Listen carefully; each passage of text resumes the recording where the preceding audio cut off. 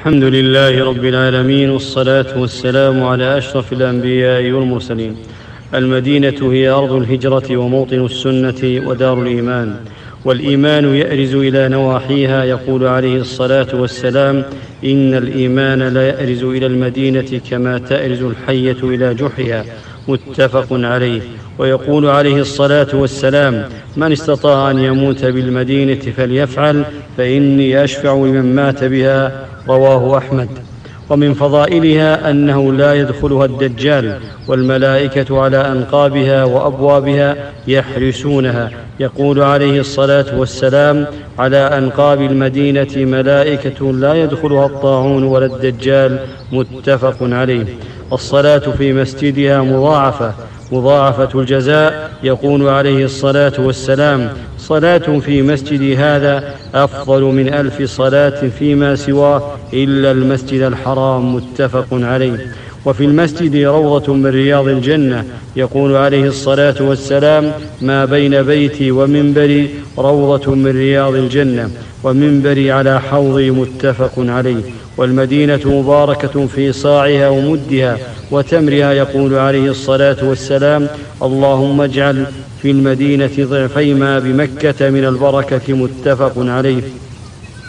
ويقول عليه الصلاة والسلام: من تصبح كل يوم 7 تمرات عجوة لم يضره ذلك اليوم سم ولا سحر، متفق عليه.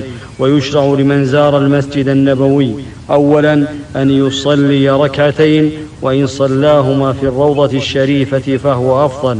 ثانيا، بعد الصلاة يزور قبر النبي صلى الله عليه وسلم وقبري صاحبيه أبي بكر وعمر رضي الله عنهما، فيقف تجاه قبر النبي صلى الله عليه وسلم قائلا: السلام عليك يا رسول الله ورحمة الله وبركاته، ثم يسلم على أبي بكر وعمر رضي الله عنهما ويدعو لهما ويترضى عنهما.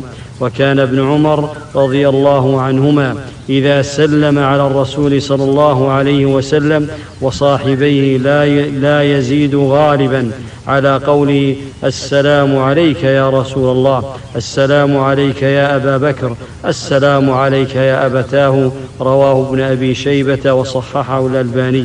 ثم ينصرف. وهذه الزيارة إنما تشرع في حق الرجال خاصة، أما النساء فليس لهن زيارة شيء من القبور. ويستحب زيارة مسجد قباء والصلاة فيه.